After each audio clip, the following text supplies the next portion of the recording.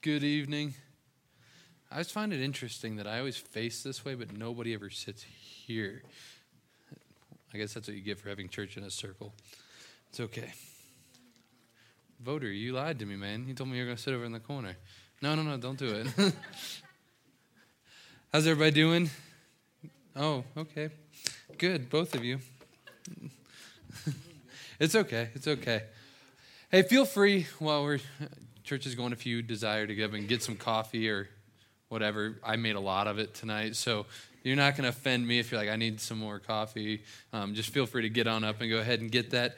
Hey, before we dive in tonight, I just got a couple of quick announcements. One is coming up next week, we're doing a baptism service. If you're interested in that, let me know. We'd love to dunk you. We're all about that. We got 5 people right now lined up to do that. Or if you just have questions about why we even do that and what that's all about, we'd love to explain. Right now? You were set to go last time? You want to go this time? You're sick? Well, let's do it. Yeah. All right. Well, talk to me afterwards. We'll do it. All right. Gotta love the evening service. It's very laid back. It's all good. So that's going on. Also, I'm looking for a couple of people who come to the evening service regularly to come just about 20 minutes to a half an hour early and help us set up. It's really simple, making coffee, just kind of straightening up, because apparently the people in the first service, when they get done with stuff, they're like, oh, there's no garbage can. Maybe I'll just throw it on the floor. And so I don't know what the deal is with that. But so we need people to come through and basically just pick up a few things and help this place look nice. So if you're interested in that, Ryan Wright is now in charge of that, even though he doesn't know it. So talk to him and he'll set you up. But we'd love to get a couple people helping out with that. That would be awesome. The ladies' Christmas tea. Yeah. December 5th. Is that this Saturday? Okay, this Saturday. I don't know what that means exactly, ladies' Christmas tea, but I'm assuming it's for women and then there's tea. I know that my wife is singing at it, and that's a good thing. I know Robin Wilkinson from Community Church is going to be speaking, and she's awesome, so I know that. So that's right here next Saturday. So ladies, you can check that. I do find it interesting that the ladies are having a Christmas tea, and the men just got done watching a whole entire night of men beating the trash out of each other for the Act Like Men conference we had here last Saturday. So a little different in conference. I don't think there's going to be any fighting going on, but if there is, I would go. Get your mind. What do you think I'm talking about here? Why is everybody laughing? Okay. Anyways. Okay, just real quick before we dive in, but I was supposed to apparently do a Thanksgiving message. I didn't get that memo, so you're not getting a Thanksgiving message tonight if that's what you came here expecting. I'm not even sure. I might even say that in the bulletin, but we're not going over Thanksgiving this week. I hope you had a great one. It's not that I hate Thanksgiving. It's actually my favorite holiday of the year. It involves doing very little physical activity and watching lots of football and eating way too much food, and I just get tired and sleep all day. So we're not going over Thanksgiving. Don't think that I hate it, but we're continuing in our Acts series. So if you have a Bible, we're going to be in Acts chapter 8. Verse 9, that's where we're going to be picking up. I'll get there in a minute. Just turn in your Bible. I can talk, I promise. Okay, you can turn your Bibles there. We'll get there eventually. But before we get there, we have to do a little work to set this text up into what I want us to grab from this tonight. And I have to clarify something as well. Please stick with me to the end. I found out after the service, I actually had a couple people leave during the first service because they didn't like the front end. But there's a lot of hope that comes in the end of this message. So if you hear something that riles you up or that you're like, I just flat out don't like that, well, let's deal with that, but give me the full time. And it's more awkward with less people if you decide to get up and walk out, because everybody's going to see you and be like, oh, there's the guy who doesn't like the message. So I don't think we'll have that problem tonight as much as we did this morning. But stick with me, and I do love you. I understand that I'm not doing this up just because I'm a jerk. which some may think I am by the end of this, but I'm not, I promise. I love you all dearly. So, before we dive in, how is faith in the United States portrayed? How is faith, Christian faith, thought of in the United States? And when I was thinking this through, there was a couple of mainstreams, and understand that this isn't the extent of it, but I was thinking through what are some of the main ways that our faith is realized and actually put into practice in America today. And I'm going to kind of pick on some of the ones that I don't like. The first one I have here is what I call Bible Belt American faith. And what this is this is my hometown, right outside of Cincinnati, Ohio, southeastern Indiana. Everybody there is a Christian because they're an American. Okay? They have faith in Jesus because of their nationality. Or, I'm an American, therefore I'm a Christian. Duh. And that's about the extent of their faith experience. It was interesting. I've preached twice in my hometown since I became a Christian, and that was September 16th of 2000 was when I became a Christian.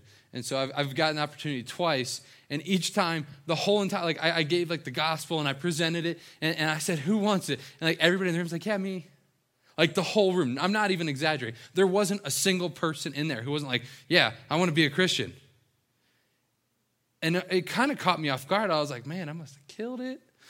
What's going on? People coming up. Everybody in the whole room's accepting Jesus. I must have just done it. And as I talked with each person, what I found was, well, yeah. What else would we be? We're Americans. And that's a real thing that they would say to us. Now, we don't have that issue isn't quite as prevalent as you get further north or even west a lot of times. You get that a lot in southern states. But let's just be honest. We get a lot of imports into Gunnison, primarily from Texas and some other southern states. And so I have to confront that because that may be some of us in here. It's this kind of well, I'm a Christian because of my nationality. And let's just be honest. It exists other countries too, right? I was in an airport 3 trips ago last time I traveled. It was just a while ago. And I was in the airport, and I had a waiter. I was in a restaurant by myself, which is always awkward. Have you ever noticed? I was just in an airport. Have you ever noticed that in restaurants and airports, they give you this much room in between tables, and you got bags too, and you feel like a jerk because you're I'm smacking a lady in the face because I got the MERS, the man purse thing, but it's $10, so it's cool. But not outside of Gunnison, it's not. Okay, it's called a man purse elsewhere. Everybody here, it's cool, but not there. And you're hitting the people in the face, and I go there and I sit down and I'm eating it, and I have a waiter, and he sees me. I have my Bible. I was working on a sermon, and he asked me what faith I was. I said I was a Christian, and I asked him, well, do you practice anything, or do you have a faith? And he said, yeah, I'm Muslim. I said, oh, interesting. What sect? What group do you belong to? Because Islam was really broken down into your region and different things. And he goes, oh, no, non-practicing. I'm a non-practicing Muslim. And I was like, wow, that's interesting. Non-practicing. And what struck me about that was at least this guy was honest about it. Because I feel like a lot of us, when our faith is based around our nationality or even maybe our lineage, my parents were Christians, therefore I am too. I think we have a lot of people in our country who would claim Jesus as their God, but really, if you were to examine their life, they're non-practicing Christians. I think we have a lot of people who walk around with that. And I don't want to get into statistics stuff. It drives me nuts when I go to church and they're like, George Barna this. And they have 50,000 different statistics on why the whole country is going to hell and everybody's going to die and everything's going to explode and why you need to buy the next tribulation series books that are coming out and get the Bible study small group DVD set to go with it. I'm not that guy, and I'm not going to go there. But I do think that there is some merit to the fact that majority of our country would claim Jesus, but very few, if you really ask them, would say, yes, I practice. I think we have a lot of non-practicing, and I think a lot of that has to do with based off of nationality or even family dynamics. Okay. Other one is this. This one's much more prevalent where we live here. And I call this the Jesus Plus faith. I talk to a lot of younger people, and they always tell me, yeah, I really do like Jesus. It's usually not an issue with Jesus. Jesus is very accessible. Jesus is something that people generally aren't going to go, man, I hate that Jesus guy. Like, I mean, have you ever really heard somebody be like, Jesus was a jerk? Like, I mean, you just don't hear that often. Unless somebody's just really angry, and then you're not even really having a conversation. But most people will say, I really like Jesus, but then they'll also list off, yeah, sure, I follow Jesus, I believe he was God, but I also believe this guy was God, and I believe that this is a God, and I believe this, and I believe this, and it's all about the path that you want to take. It's all about whichever one will work for you at different times, different stages in your life to get you there. Understand me with love as I tell you this, okay? Because I have to. As a pastor, one of my jobs, and one of the scariest things about my job is this, is that when I preach the word of God, if I do not tell you the whole truth in this thing, I am held accountable before God as your pastor someday. It says that people who bring the word they may have double honor, but it's also really dangerous business. And so understand that when I say this, it's in love and also out of an honest fear of God. Not a negative fear, a good fear, is that Jesus is the only way.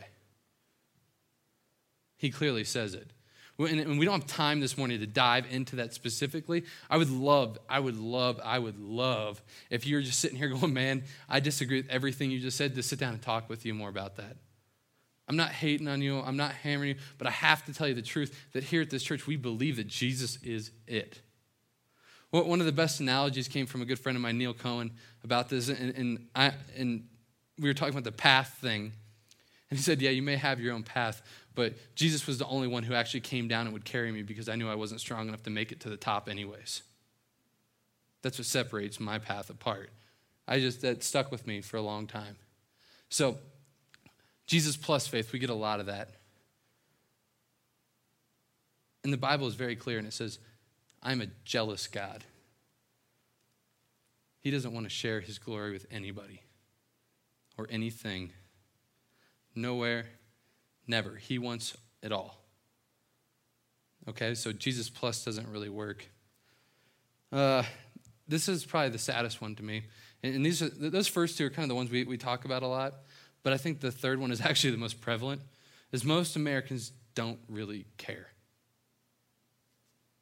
I would say that's probably apathy is the biggest killer of our faith in America. Comfort, laziness, just apathy. Majority Christians really, really don't view their faith as something that really impacts their day-to-day life. And they don't really care. Because, let's just be honest, most of us here are pretty comfortable, right? They're extremely comfortable. We're extremely comfortable, and we can get away with it, and we don't really cry out to God. And here's my fear for us. Just be really honest with y'all this evening on this one. In my job, I get to talk to a lot of people. Just lots of people come in and talk to me, and I'm supposed to be able to give them some profound something, and I don't really know what to do with that because I'm not that great one-on-one. I'm much better if you give me a head mic and you all have to listen to me. I'm not very good at the other stuff, and I'm working on that. But it's something that I'm working on. But I've started kind of a process when people come in and talk to me, and it's this, is I'll say, tell me about your faith. Tell me from conversion to now. What have you seen God do in your life? What have you seen him show up in? And it's just a way to kind of open that door. You know what a lot of the people I get is? They have a conversion story, and that's really about it. There was a time when they raised a hand, when they walked an aisle, when they filled out a card, when they did something like that, and now I don't have to go to hell. That's really their understanding of the gospel. And that's so sad, because the gospel is so much richer than that. So much greater. Don't get me wrong, the health thing's a big deal, okay? That's a good thing. All about that. Eternal damnation, not all for that, okay? I'm all about the whole heaven thing. Good thing, hanging out with Jesus forever. All that kind of stuff. Love that. But it's so much more than that. Do you see how lame of a faith that is? And I'm not saying that in a joke. I mean a lame faith, a dead faith is when our story is, yes, I want to accept you, and then it stops there. Or what scares me is I deal a lot with younger kids, middle schoolers and high schoolers, and I'm looking around. No parents here, all right, we're safe. Most parents don't listen to podcasts, so I should be good. I have kids who the gospel was presented to them this way. Okay, Johnny, do you want to go to heaven with mommy and daddy someday and be with Jesus? Or do you want to go to the place of burning and fire and gnashing teeth without mommy and daddy? Let me think. I'll go with mommy and daddy. Good deal. I'll go there.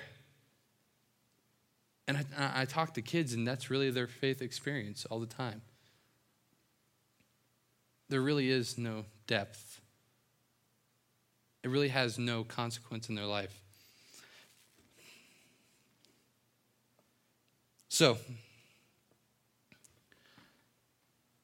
before we dive into our text, I want to read you something just so you understand that I'm not hammering you too much. I'm going to post all my notes online. I'm going to go through a lot of scripture here tonight. So if you're one of those people that just feels like you have to go through everything, just pick it up later because we're going to go through a lot tonight pretty quickly. But it'll all be there. If you hang out in the main chunk of scripture, we'll be there. If you're like one of those guys 2 Timothy, boom, beat you. That's cool. You can do that with us too. Because I'm not that fast. I'm like the guys and I always blame it on that I got a new Bible. 2 Timothy 2:19 says this.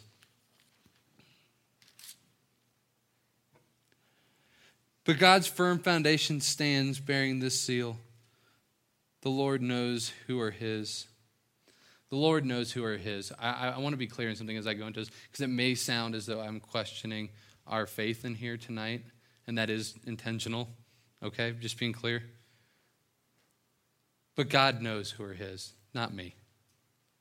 Not anybody else, not the person sitting next to you.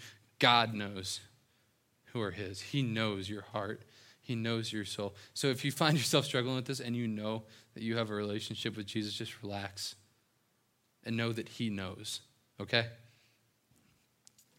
So how do you know where you fall? If you fall just in the area of man, I'm saved and I know it, and we'll get to that in a little bit because I'm going to go through a couple points to end of some of the most godly people I know and some of the practices they have in their life to keep building that and keep building that and keep building that.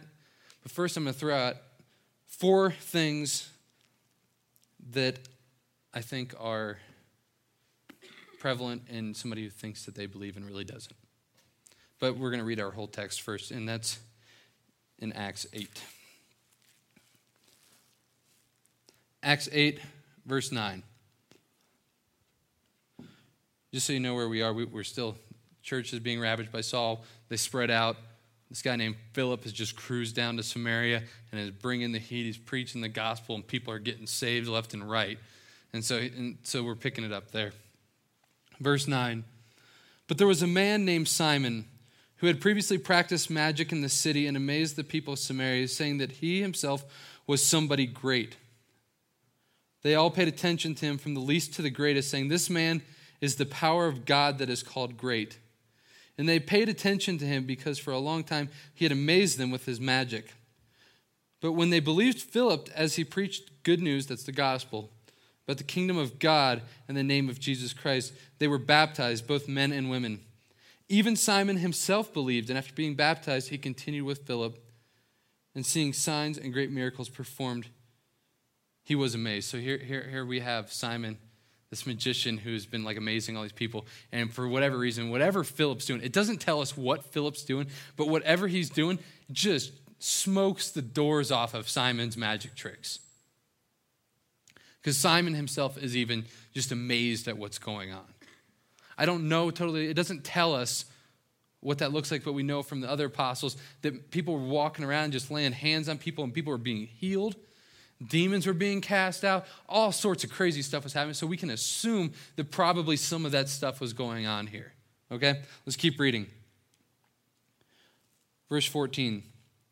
Now when the apostles at Jerusalem heard that Samaria had received the word of God, they sent Peter and John, who came down and prayed for them that they might receive the Holy Spirit. for he had not yet fallen on them, but they had only been baptized in the name of the Lord Jesus. Okay, for those who are like the theology nuts, you can check out if you just don't care about this, but I think it's important that we understand this, this is a unique situation in the Bible. You do not need an apostle normally to come and lay hands on you to receive the Holy Spirit. We know from countless other stories in the Bible that when people receive the Holy Spirit, when they receive Jesus as Lord and Savior, the Holy Spirit falls on them and dwells within them. But here it clearly says that they needed the apostles to come and lay hands on them. So when I was reading this, I just got caught on that. I was like, what in the crap is going on? Why do they need the apostles to come down? And I dug and I dug and dug. I literally read a stack of commentaries like as tall as me to figure this out. And I finally found just kind of a consistent theme that most theologians, and you can choose to believe it or not, it doesn't really totally tell us. But this seems to be the general thought, is that we talked about last week how the Samaritans were kind of a group of people that were just so looked down on. They were a sect of Judaism that had broken off from Jerusalem. They had removed themselves, and they practiced parts of the Jewish customs, but not at all, and they added some other gods and things like that. And so the Jews would have viewed them as like the lowliest, low people. They hated them. And what's interesting is in Luke chapter 2, you have John, the same guy talking about here, actually praying that God will call down fire on these people. But later right here, we have John calling down the Holy Spirit on these people. I think that's really interesting. I don't know totally what to do with that, but I just found that really intriguing. But basically what this was they knew that if Samaria had accepted Jesus and they just did it on their own, it would have been very difficult for the Jewish culture and them to come together and have one church and one body. So the apostles came down and laid their hands on them, showing a sign of unity amongst the new church, the church of Jesus. That's why this is a unique thing. It doesn't happen really anywhere else.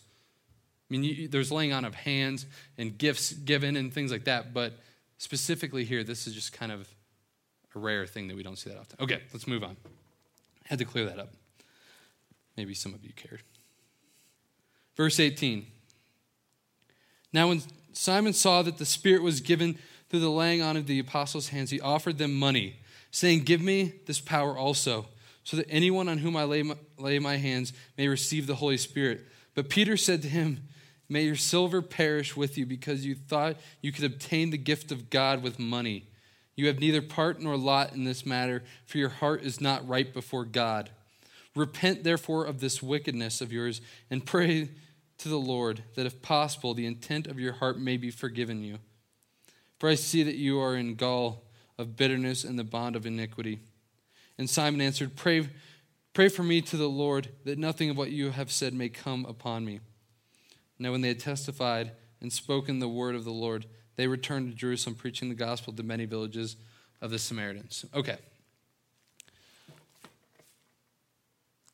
I literally probably spent more time studying this chunk of scripture than I have on any other one that I've ever preached on, because I didn't get it. And I'm not totally sure if I still do. Because here, let's just lay out, what's the story? We have Simon, the sorcerer. He sees Philip come in and do signs and wonders. And he's like, that's incredible. It says that he believes and he gets baptized.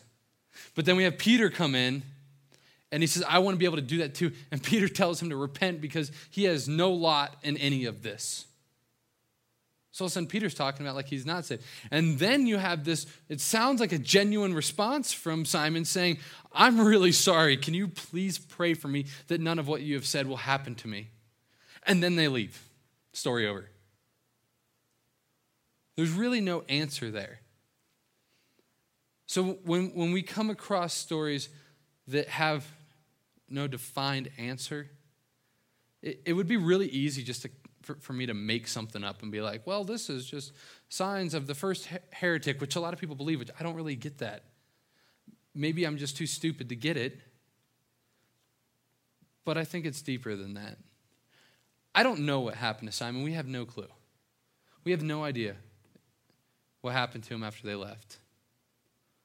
But we can pull out a few things from what I think Simon shows us of signs of somebody who thinks that they are a follower of Jesus but may really not be.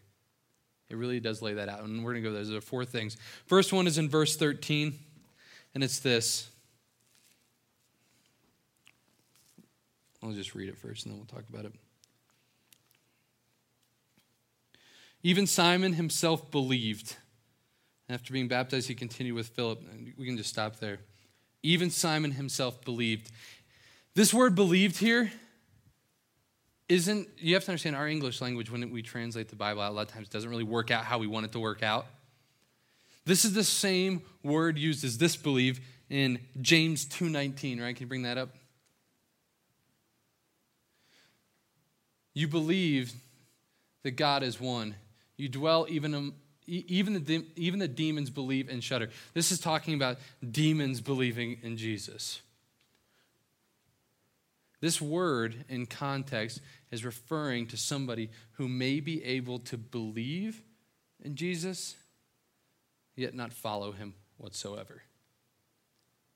Do you see the difference? Does that make sense to us? It's a little hard to grasp, but do you see how it is possible to believe in the existence of Jesus, to believe that he is God, but have no part in following him whatsoever? To say, yes, Jesus is God, but I am not following him. If you really know your Bible and you study, what's the first group that knows, who figures out who Jesus is? The demons. It's the first group who say, I know that you are God. But we all know that demons and Satan do not follow Jesus and worship him. They are fallen angels who have chosen to disobey and not follow. So the first sign of of this would be somebody who believes but doesn't follow. That's scary business, and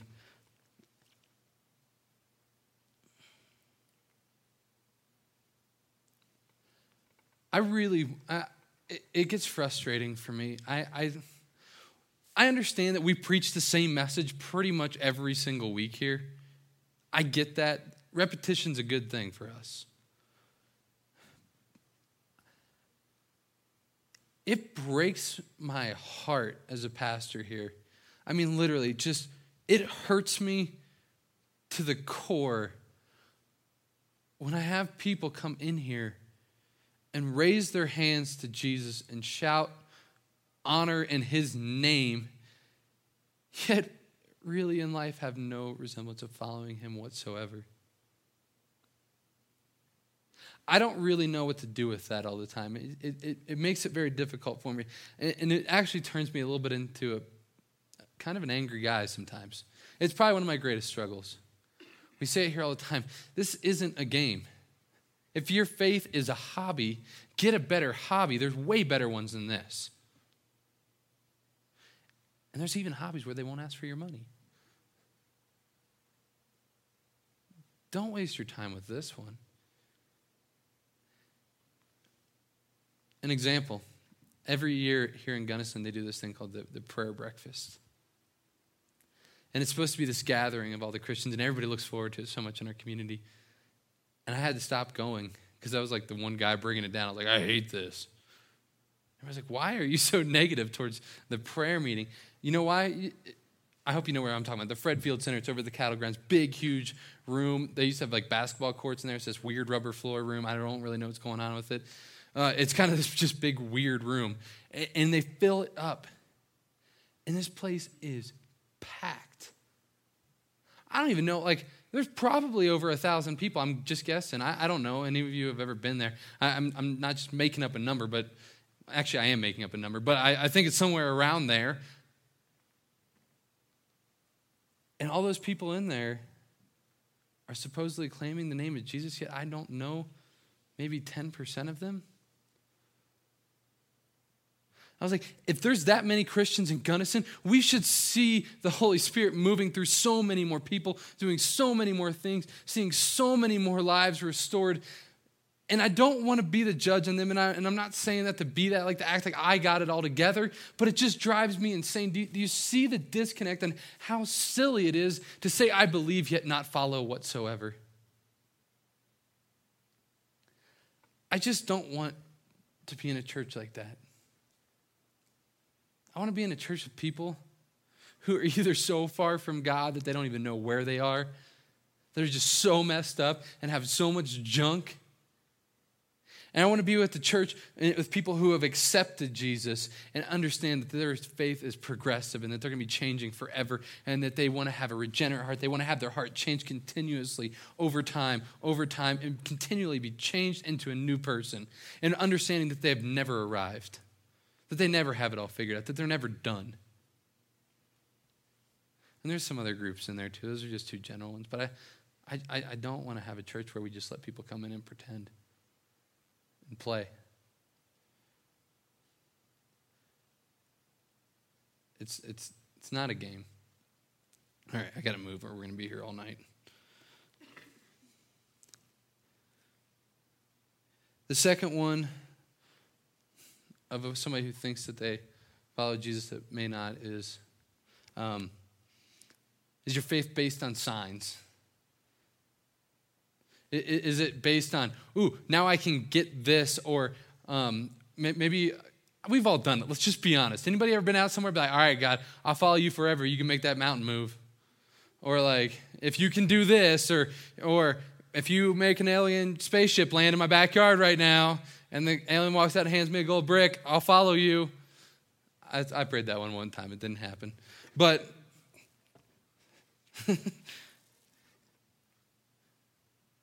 it's not solid. We're not going to go there just for time's sake, but just so you know that I'm not making this up, John 2:23 through 25 and John 4:48, I'm sorry. Talk about it. Faith is not based on signs. We spoke on it several weeks ago here. I hope you're here. We talked about how signs happen. Miracles happen. They're part of what God does. But you have to understand, it goes gospel proclamation and then signs and wonders support the gospel. It doesn't go faith, signs, and wonders so that I will believe the gospel. Now hear me on this. God can do whatever the crap he wants. If he wants to give you a sign, they'll make you go, all right, I'm on. He can do that. But that's up to him. But generally speaking, it doesn't go that way. Generally speaking, it goes gospel proclamation it happens, it is manifested. Jesus goes forth and signs and wonders happen because his Holy Spirit has fallen on believers. And amazing things happen. And let's just be honest, if our faith was really, do you think that would really change things? If signs and wonders happen more frequently? Do you really think more people would be like, oh, let's just be honest. Jesus walked around. He was present. He straight up healed people, walked up to them. Dude walked on water. Think of Thomas. Thomas spent a couple years with him, saw him do all this stuff, watched him get arrested, get beaten, crucified, and rise again. And he comes to him and he goes, hey, Thomas, here I am. And he's like, I don't know. How about this one? I love how Matt Chandler puts it. He puts it in such a great way. He talks about the ascension of Jesus when Jesus ascended into heaven. That it said many believed and some didn't. If Jesus is literally levitating into heaven and the clouds are opening up and the dude's going into heaven and you're physically watching that, people are walking away not believing. Like Chandler says, he says like, well, I got a cousin down south that can do that. You know, no big deal. I've seen David Blaine float. I don't think it would be that big of a difference for us right now. I don't think faith based on miracles and signs and wonders is always legit. I think it's a good thing. I'd love to see more of it in the church. I'd love to see a lack of fear of it. Because right now we are so fearful of signs and wonders, and it's goofy. I don't understand why we're so afraid of the Holy Spirit doing crazy things. I'm down. I want to see him just like heal some people. That'd be cool. I mean, trust me, I'm not going to be up here wearing the diamond cufflinks and like the big rings and the white suit and smacking you in the forehead. That's not going to happen here, okay? It's not going to go that way. Well, maybe if somebody gave me the white suit. Anybody Rob Dyrdek fans? Anybody else here? Did you see the suit that he had made with the light ups? Oh, man. Get on MTV.com. You got to watch that. Love it. I'd preach in that. But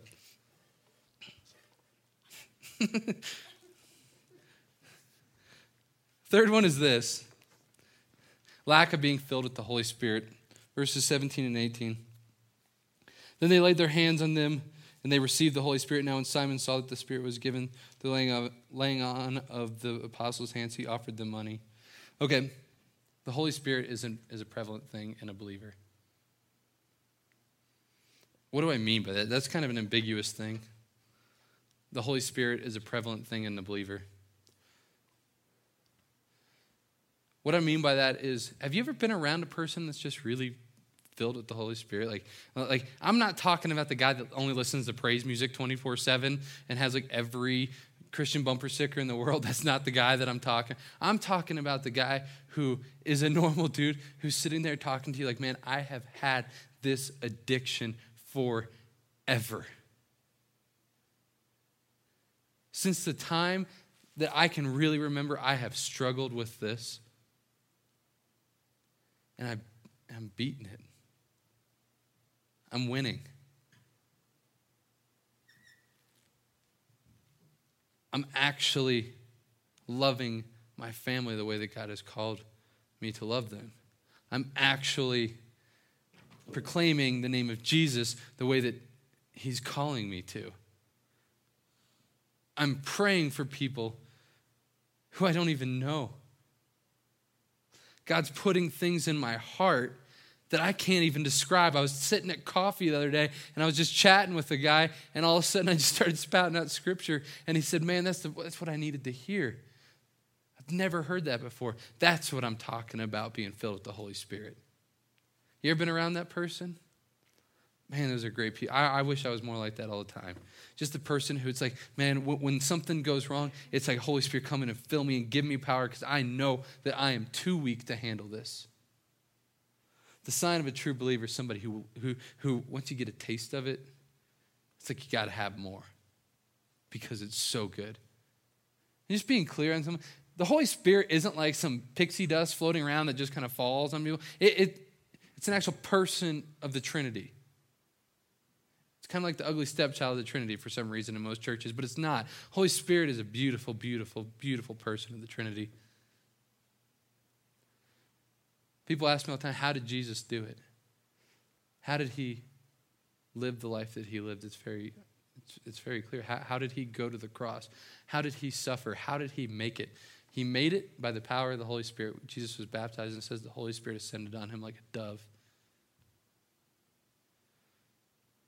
It gave him power. The interesting thing is if you claim the name of Jesus, you have that same power accessible to you right now. It's cool stuff. Last one. Probably one of the biggest ones. If this isn't prevalent in your life, I'll just say it. You may not know Jesus. This is the big one for me. Verse 22. Repent, therefore, of this wickedness of yours, and pray to the Lord that, if possible, the intent of your heart may be forgiven of you. Repentance. A non-repentant heart is a scary thing. Do you understand this?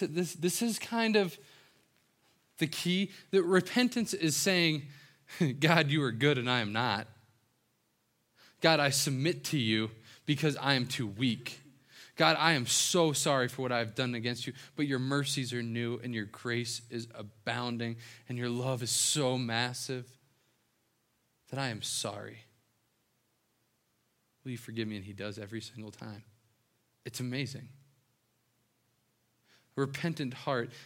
Somebody who is okay with living in a habitual sin, premeditated out, thought out, planned, I'm going to do this, and does it regularly, and does not feel the Holy Spirit pulling on their heart saying, drop to your knees and ask for strength either to not do this and get forgiveness and get help.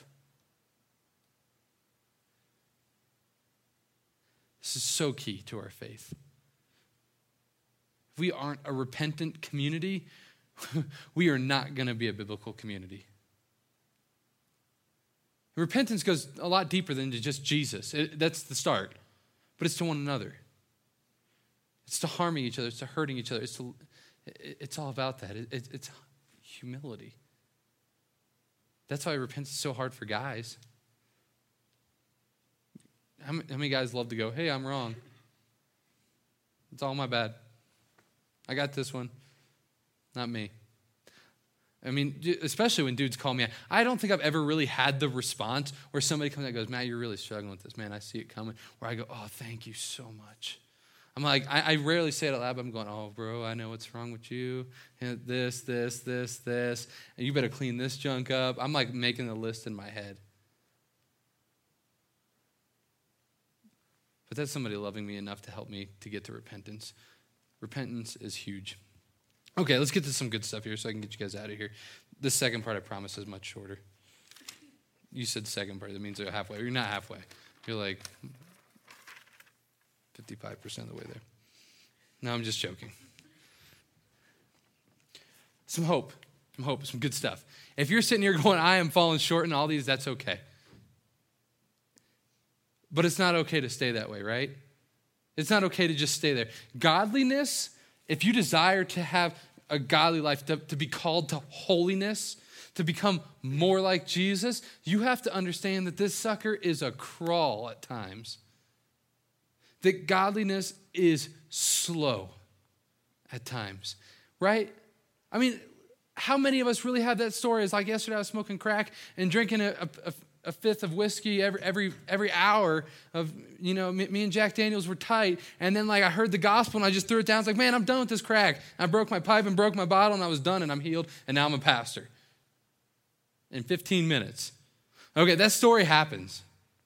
It does. But it is not the norm. It's not the normal thing that happens every day. Most of us, it's like, man, I think I need Jesus. Maybe I'll hang out with some Christians. Maybe I'll go to church. Maybe I'll hang around some other. Maybe I'll find us somewhere. Maybe I'll dig some more. And then we finally accept him. And then we're like, okay, what do I do now? I'm supposed to read this book that I don't even know where to go. And we all get stuck. And we get, it's a slow process. Understand that that's okay. Nobody is expecting you to be done at any point. And if they are, you're in the wrong place and hanging out with the wrong people.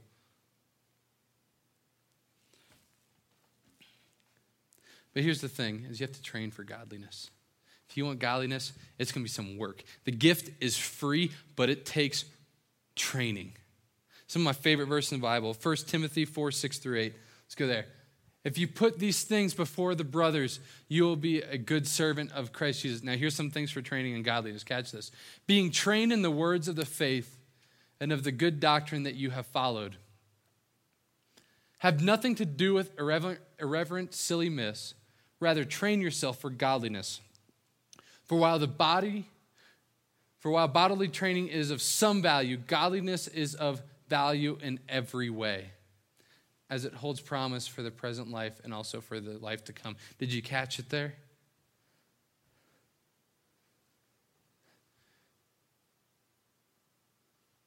For while bodily training is of some value, training for our bodies is a good thing. Godliness is of value in every way. We live in Gunnison. It's a weird place, man. Aaron, how much you run when you used to run cross country a week on average? 80 miles a week. Tell me that isn't crazy. Okay, that is messed up. And there's so many people around. I love you, man. I'm glad you can do it. I couldn't, but I'm glad you can do it. But there's people around here who train their butts off for stuff, right? Can you imagine if we actually applied that same level of training to understanding the promises God has in his word, to diving in? Dude, we have some theological studs walking around. This kind of training is good for godliness. Okay, 1 Corinthians 9:24-27. Do you not know that in a race all the runners run? There you go, that's for you, Aaron. But only one receives the prize. So run that you may obtain it.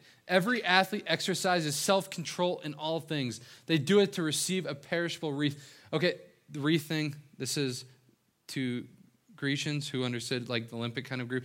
If you won the race, you got like a crown. It's not like when I first read it, I was like, thought it was one of these like Christmas wreaths around your neck.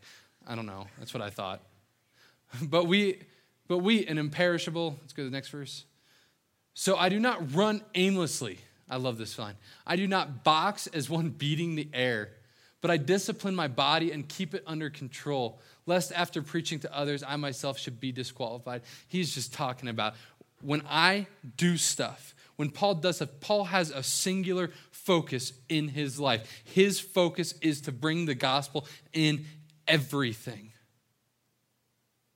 He has a focus that he is always training. He is always striving towards bringing the gospel out. That's what he does, because if he doesn't, he understands that he might as well just be punching air, because it is what is of value.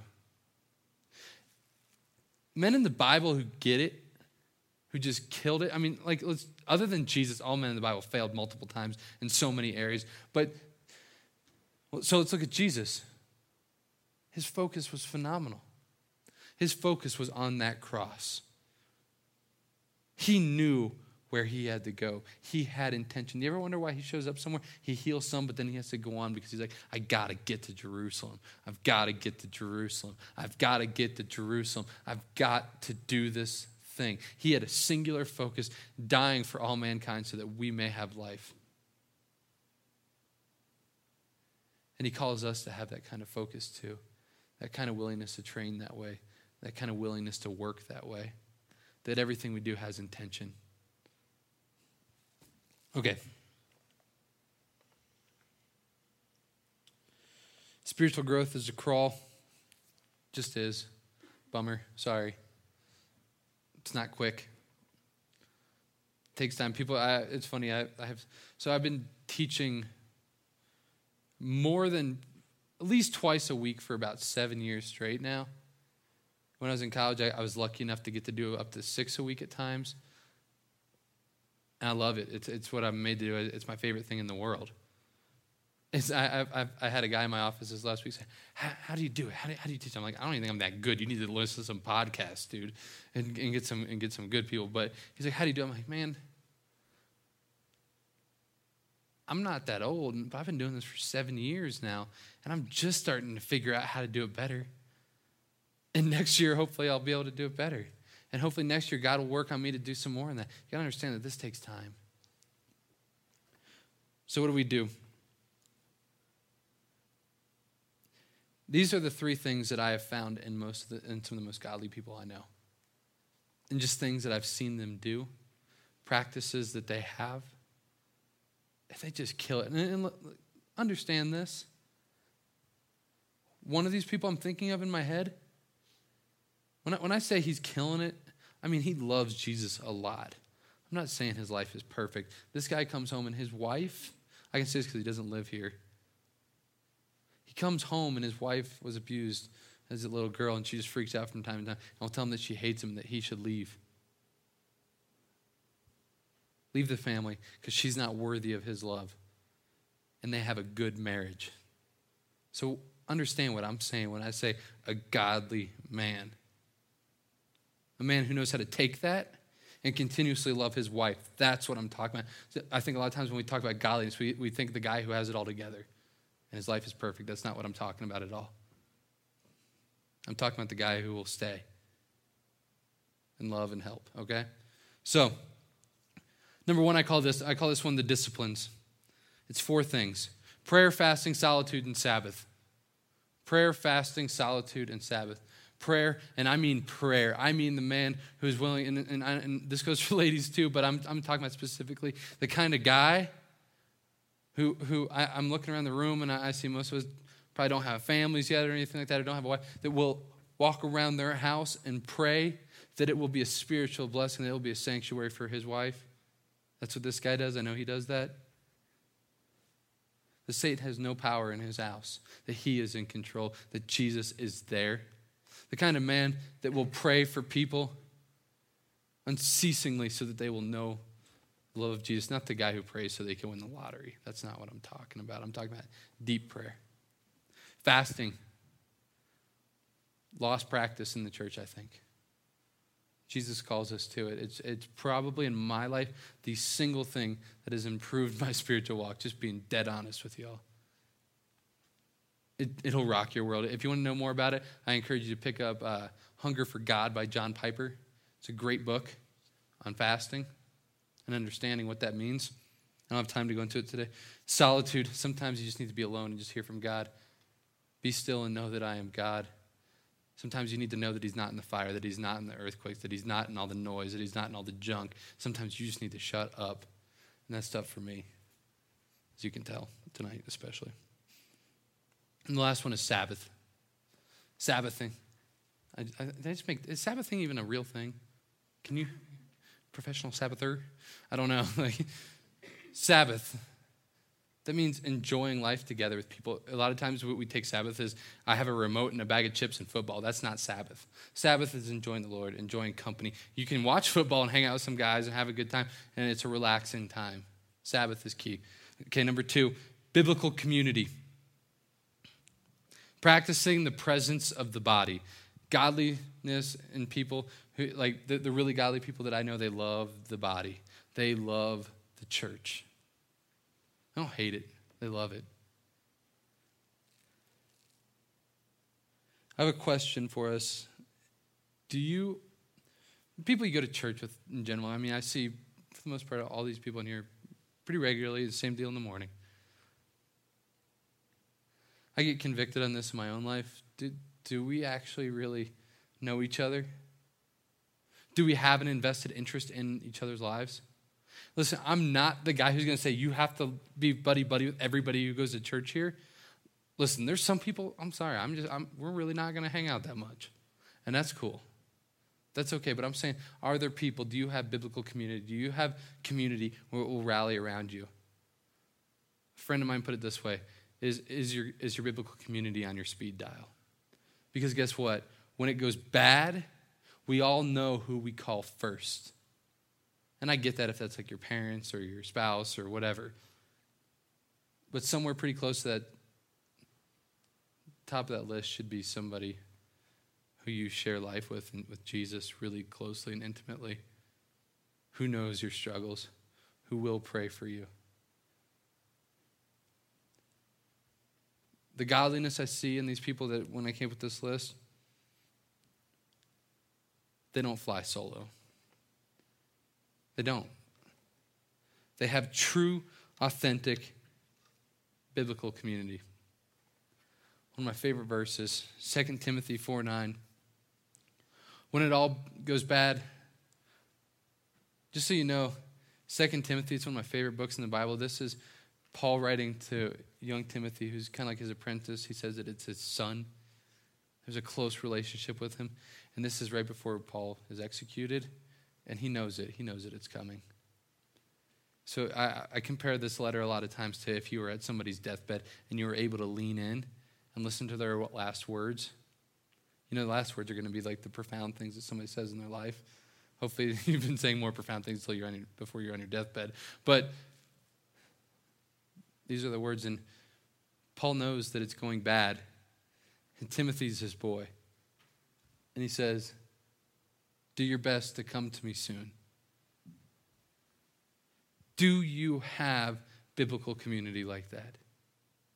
That you will say, do your best to get here as soon as possible. I need you guys around me. I need you here. Because it's going to go bad at some point. It just is. Do you have those people who will rally around you? Do you have the people you trust? I would encourage you that you really need that. Last one, then I'll shut up. Biblical counsel. Are you willing to seek it out? Biblical counsel is something that all these guys have. I have currently 5 mentors that I seek out as much as I can. I have one that lives far away because I need somebody who's detached from the stuff that I deal with. I have somebody who's close here. I need that person who can speak into my life and go, Matt, shut up. You're being a little baby, and just deal with it and suck it up and move on. I need that a lot in my life because I'm a whiner. That's what I do. I'm a big baby. My wife knows this immensely. Biblical counsel is huge. You could tie it in with the biblical community thing. But this is kind of different. This is somebody who's willing to sit down with you, who has experience, who's been there, who knows it. They're probably going to be older than you.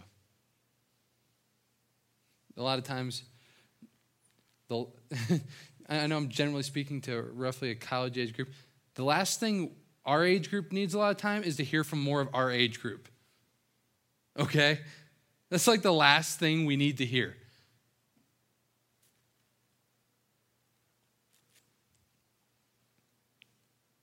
Tying these together, are you just waiting for us to put out a program that's a piece that like, ooh, I like that one, I can join that group? Or, ooh, this looks good, I can go there. Or there's nothing for me, so I can't do anything. These godly people seek it out. If we don't have it, they're going to start it. And they do. They understand that their faith isn't dependent on how well I do my job. Their faith is dependent on Jesus. Let's close out with this verse, Titus 3:5-7. He saved us. Who's he? It's Jesus. With this verse, you need to understand one thing, is I just gave you a list of things to do. You can walk out of here and try a lot harder this week. That's not my goal. I don't want to give you a list of things to do better. I want you to understand the difference between religion and Christianity. If you've been here for any time, you should know this by now. We say it almost every single week. The difference between religion and Christianity is this. Religion says, I obey, therefore I'm accepted. Christianity says, I'm accepted, therefore I will do whatever you call me to do, Jesus, because of your great love for me. Know that he has saved us, not because of works done by us in righteousness, but according to his own mercy, not by anything we can do. It's surely his mercy. By the washing of regeneration and renewal of the Holy Spirit, stay there for a second. By the washing of regeneration, the renewal of the Holy Spirit, what this means is that your life is an ever-present example of just changing, of growing, of becoming more and more in his likeness, of renewal, of the Holy Spirit being filled more. Regeneration is a key. If you're not changing, you need to be. Let's keep going. Whom he poured out on us richly through Jesus Christ our Savior, so that being justified by his grace, we might become heirs to the hope of eternal life. This is why this is so important. Do you understand what's on the line with your faith?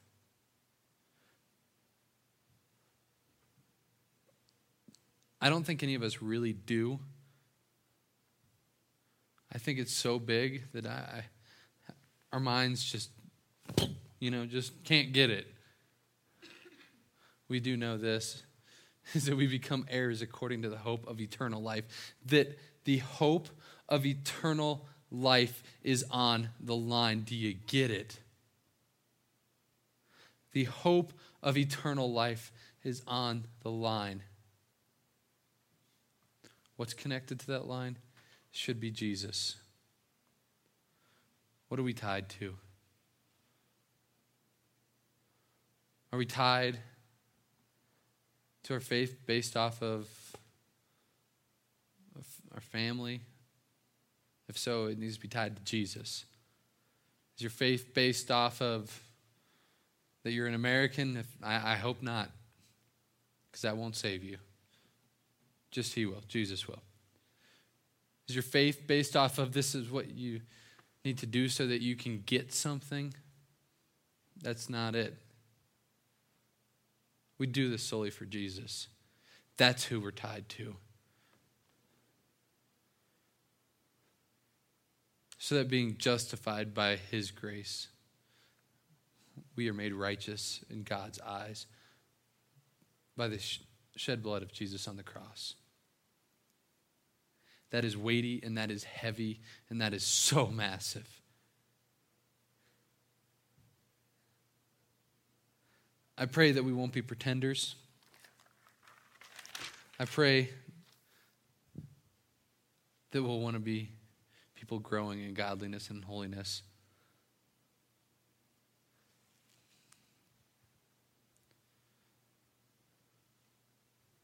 Ryan's going to come up. We're going to sing a song because that's what we do at the end of church. Because we don't know how to end without being awkward.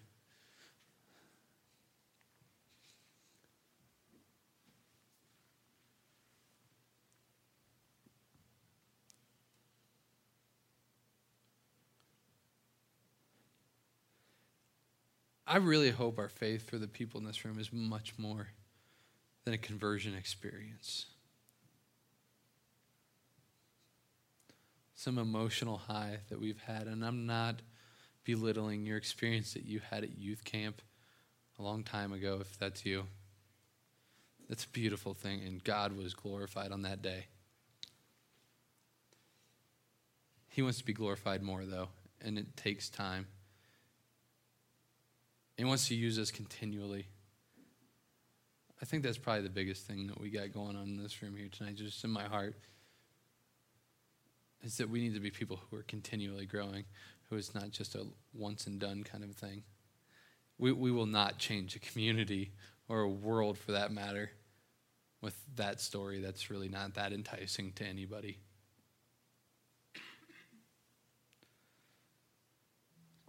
So I just pray that we'll be the kind of people that take this seriously. We have fun in it, that we will rejoice in it, that we will laugh, that we will cry, that we will be there for one another. We will seek out biblical community. We will seek out counsel. We will be repentant people. All these things we went over. I just pray that will be us. Let me pray for us, and then we'll sing.